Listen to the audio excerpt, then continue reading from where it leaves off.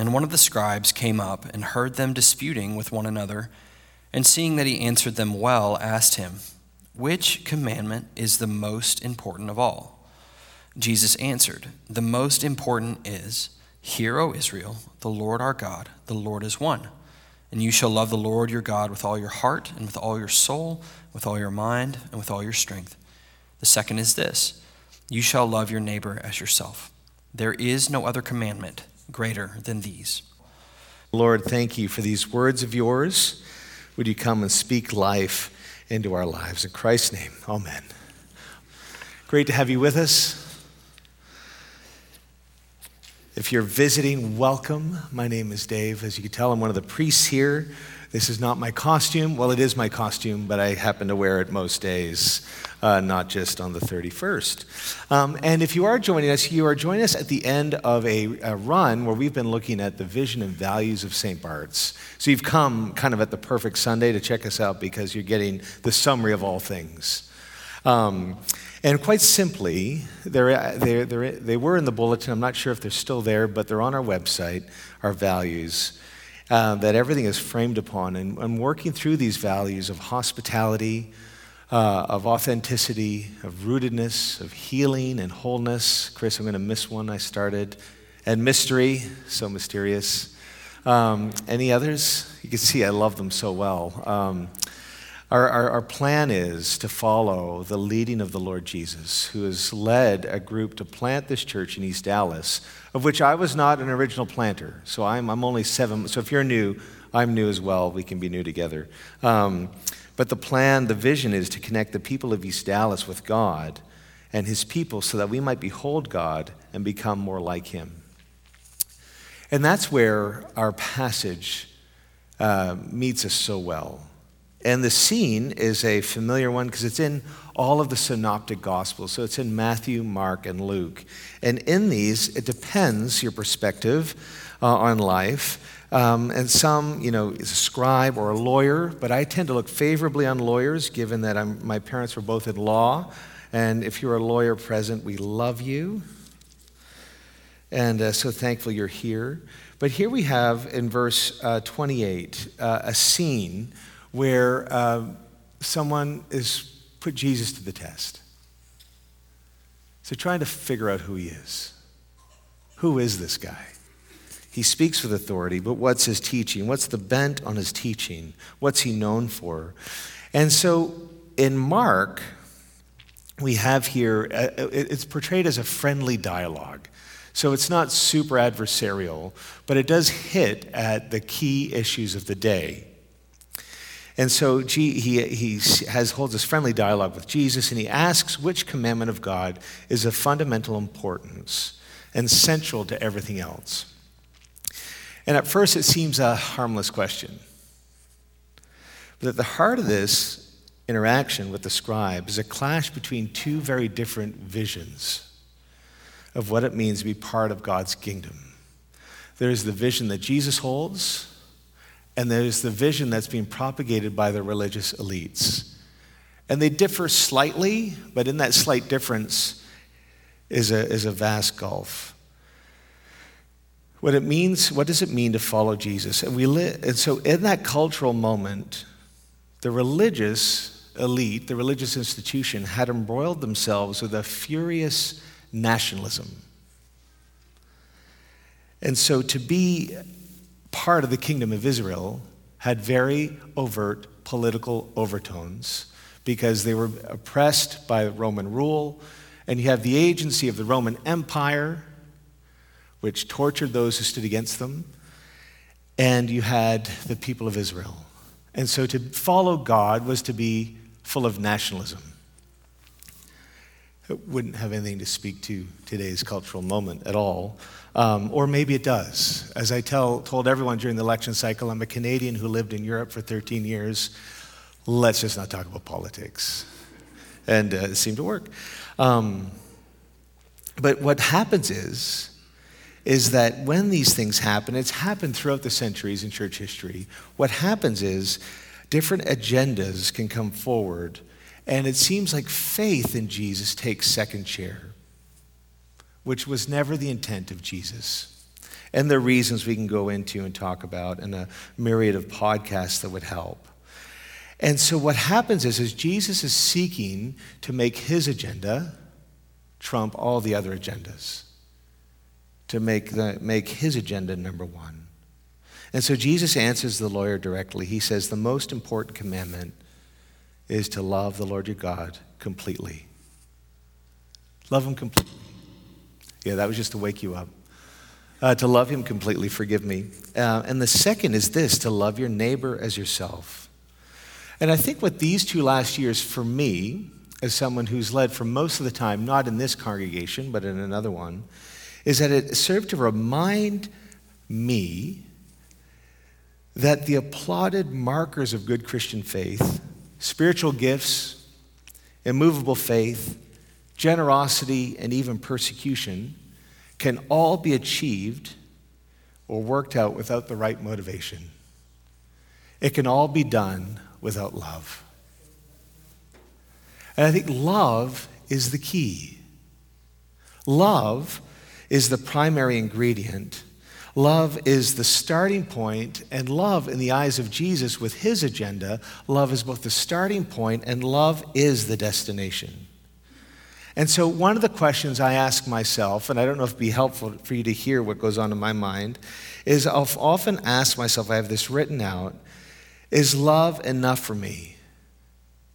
And these were things that a mentor of mine would challenge me with. He said to me when we first started meeting, David, you don't need someone to make you feel good about yourself. You'll have plenty of those. You need someone to keep you in touch with reality. So let's meet up every 3 weeks, and I'll take you to a nice restaurant. We'll eat well, and I'll grill you for the 2 hours. And he just happened to be one of the best lawyers in London. So you can imagine it was an exhausting and fulfilling time all at once. But this is what he helped me to see. And these are the questions, some of the questions I've taken away from those meetings. Is love enough for you? Or are you creating your own markers of how good a follower of Jesus you are? What's your motivation? Is it love-led? Or is it results-led? Guarantee, and this is where I default, you get a bunch of pastors together. The hardest thing in the world is not to talk about numbers. Or how big, what are you doing? It all comes down to these results. No one has ever asked me when I've met another, one of these pastors' conference, do you love him? Do you know his love? Which is a totally different way, isn't it? And it's so challenging in this world we live in. But here we have it. Love the Lord your God with all your heart, soul, and mind. And this comes straight from Deuteronomy chapter 6, which we had read. And a faithful Jew would repeat this twice daily, morning and evening. And it encapsulates the idea of total devotion. And total devotion is to love God because having faith in him and delighting in him requires us to do that in community. Before I was married, I thought I was the most loving person ever. The most non-selfish person ever. And then, living in community with a spouse or with friends, you certainly realize, maybe my view of reality is different than the rest of the world.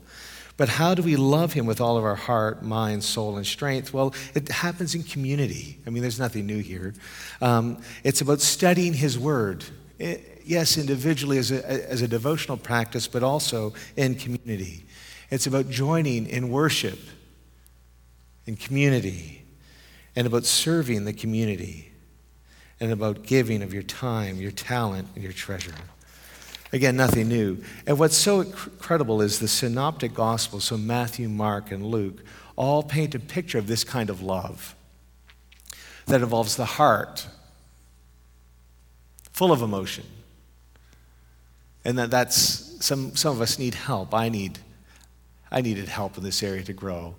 I remember after we were married, Rachel and I we were amazingly, as an amazing act of generosity, we had no money, we had nothing. In my graduating class in seminary, took up a collection, and they planned a surprise honeymoon for us. And there we are in Tuscany, and it's beautiful, it's cold, we're eating gelato, and Rachel wants to hold my hand. And I'm like, why does she want to hold my hand?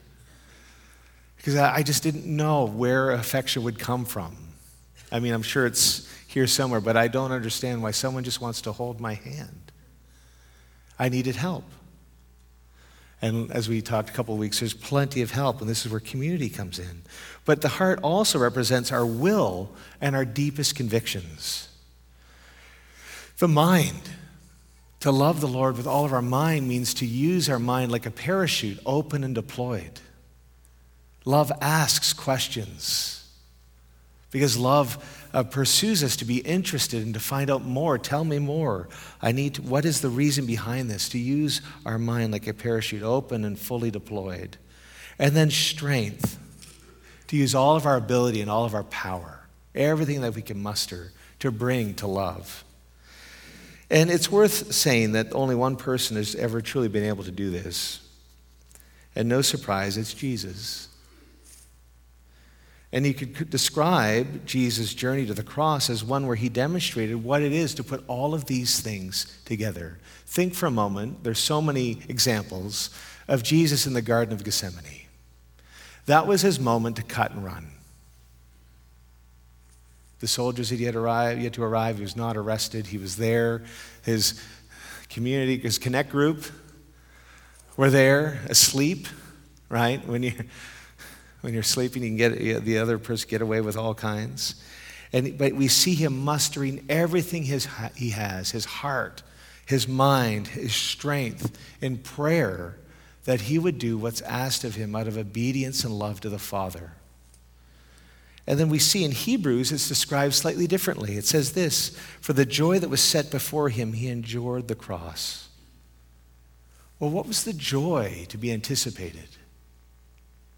The anticipation of joy, we know in psychology, and hey, I'm no expert in psychology. I skipped it because I thought I couldn't understand what I was thinking, let alone the science of the brain. But I know I'm amongst some experts here. But we know that delayed gratification is a powerful thing to teach children, and if we can, to teach adults, because it makes the experience so much more enjoyable.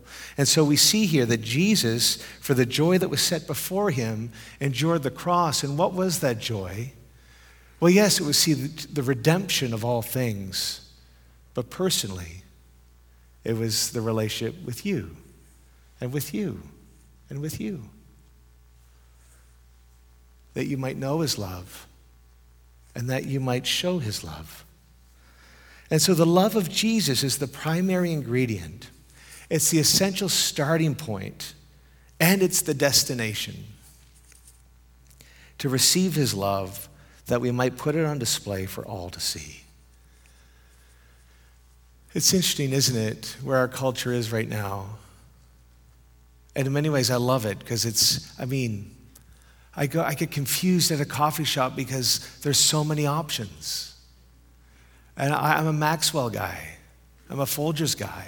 Just black, and I don't care what it tastes like. And yet there's so much on offer. But in so many ways, where our culture seems to have deviated is that the message they're sending out is like Beatles 3:16, where all you need is love. All you need, I almost had the band sing it, but I didn't, and for many reasons. And I love that idea, and I wish it was so true, because it would make our job so much easier, that all we need is love. But I don't know about you, but I'm a train wreck inside. My heart is so conflicted, and in order for me to need love, in order for me to, my heart, my mind, and my strength to respond in a loving way, I need help. When things get busy, operationally, I can get everything done with a measure of excellence, whether it's bringing flowers home, getting the laundry done, and that's, when Rachel's home and not away. But I get so focused on the results, and it's happened time and again. Rachel will take me aside and she said, honey, you're doing everything right, but your affection and your tenderness are gone. What's wrong? And that's, just cuts to the heart. So for me, and I would dare say for others, Beatles 3:16 doesn't work. Doesn't work. It's a lovely idea. But let me ask a different question. What might happen if we stop striving to summon up our own meager resources to demonstrate love, but rather from a channel of abundant, generous, overflowing love that pours out from the heart of God? If we were to receive from that and then act, what would that be like? I mean, you can call it what you like. I need rescuing. I need saving. And it's only after receiving his love that I can put it on display. It's only after receiving God's affection and his kindness that I can also be kind. What about you? The first step in loving well is receiving God's love. And someone once explained it to me like this, if you'll permit an illustration. The prophet Isaiah says that 100 years before the birth of Jesus said this. He says, we all like sheep have gone astray, and each one of us has turned to his or her own way, and the Lord has laid on him the iniquity of us all. Well, imagine this hand represents you and me. And at some point, we did something wrong. We sinned. And so all of a sudden, because we've gone astray, sin has entered the equation. And if God's in the ceiling, there's now a barrier between us and God. And so there's a blockage. And so along comes Jesus, who lives a perfect life without sin, and there's nothing in the way between him and God, no impediment, no selfish thought, just perfect love. And what he does is he takes upon himself our sin, so that now we are free to enjoy what only he could.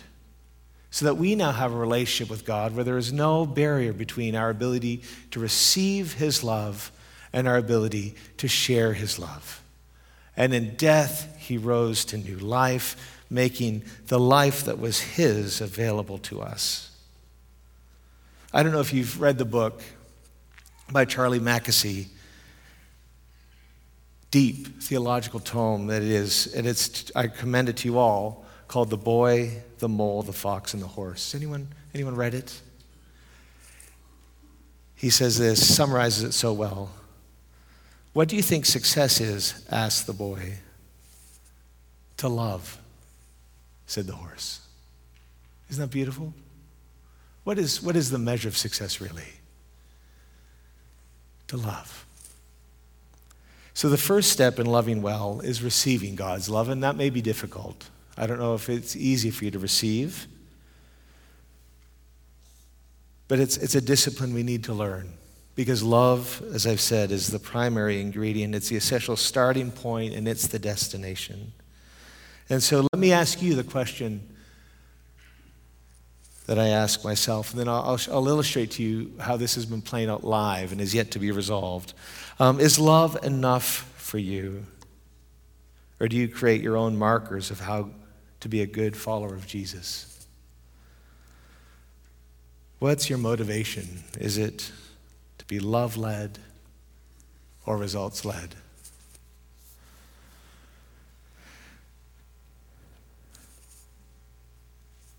Back in March, with great joy, we only had one vehicle, one car. We bought a second car, a car I'd wanted for 20 years, a Mini Cooper S convertible. I never wanted the convertible, but we got it for a steel, beautiful interior. And in August, or I guess it was August, the early signs of transmission failure happened. Big deal. And so 6 weeks ago, and then you can't find a mechanic who wants to work on a Mini because a Mini is, well, Mini. It's just a pain. You got to take it all apart and figure it out. And so I finally found someone who would work on it. And the dealership quoted $11,000, and I said, well, I'm not doing that. I'll YouTube it before I pay you that.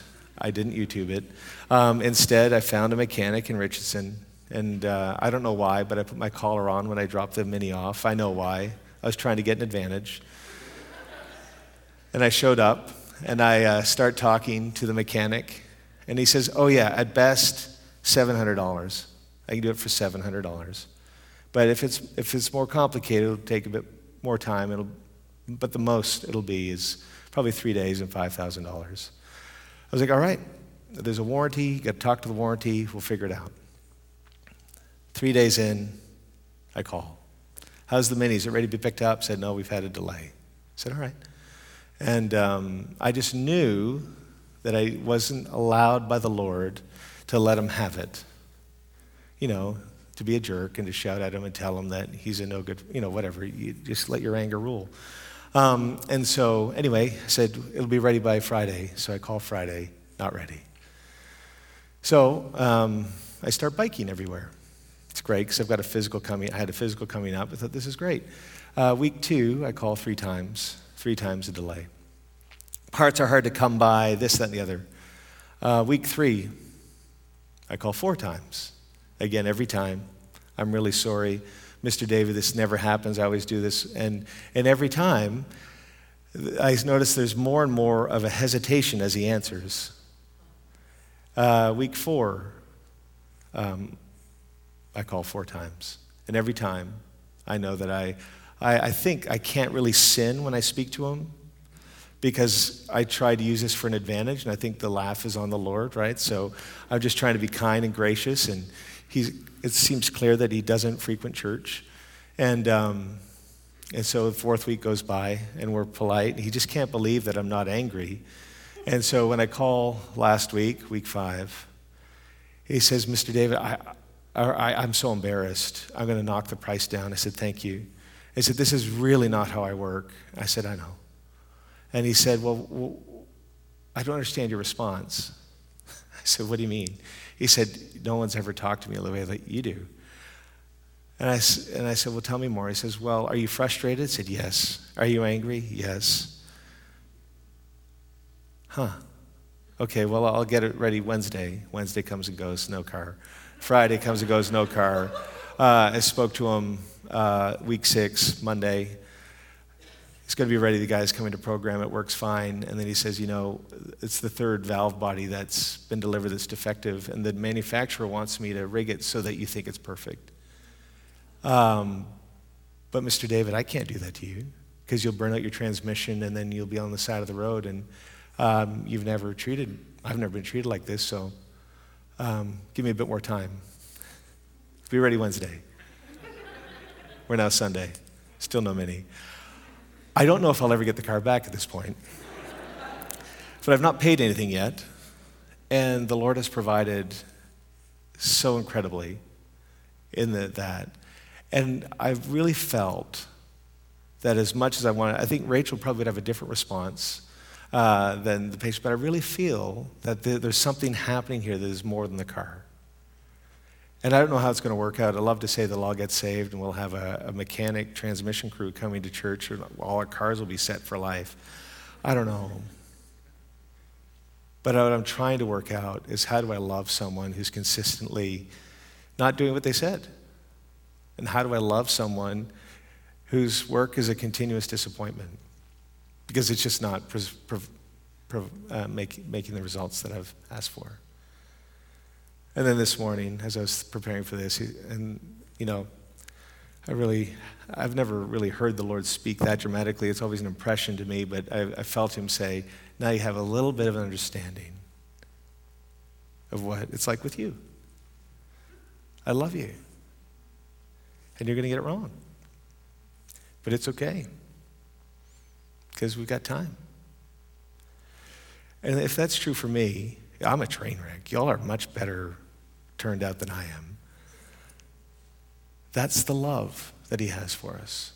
That time and time again, we get it wrong. Time and time again, we disappoint others, maybe ourselves, whatever it is. And time again, he has nothing but kindness, tenderness, love, and affection. So, you may never see me in a Mini, but I'm hopeful for Monday. Is love enough? We need agendas. We need to see change. the world is not as it should be, and the Lord is looking to us, and the world is looking to us to bring about that change. The challenge is to do it in love and not to give ourselves permission to hate those who have a different point of view than we do. Is love enough? Have you, I know I have, created my own markers of what it means to be a good follower of Jesus? What would it look like to be love-led? Because if we're love-led, then we'll be able to connect the people of East Dallas with God and with his people so that we might behold him and become more like him. That's the goal. Why don't we stand?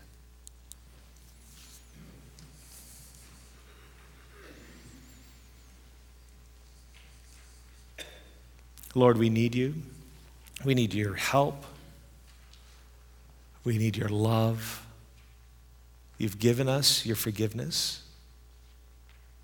And even now, Lord, we ask that you would come by your Spirit and that you would lead us by your presence to discover what this week would look like so that a successful week would be a week filled with love, even amongst all the challenges that we have. So, Lord, we give to you our workplace. We give to you all that we do during 9 to 5, whether it's at home with children or at work or at play, all that we do. And even now, Lord, as we pray, as we've sung about surrender, we offer that to you. We give to our loved ones. We ask that you would enable us to reflect the love that you've shown to us to them. We give to you our neighbors, and we ask the same. Lord, enable us to lead in a loving way. And so, Lord, we thank you for all that you've put on display for the world to see and the love that you have for us through your Son, Jesus. And now we ask that you would enable us to follow his example this week. In Christ's name, amen.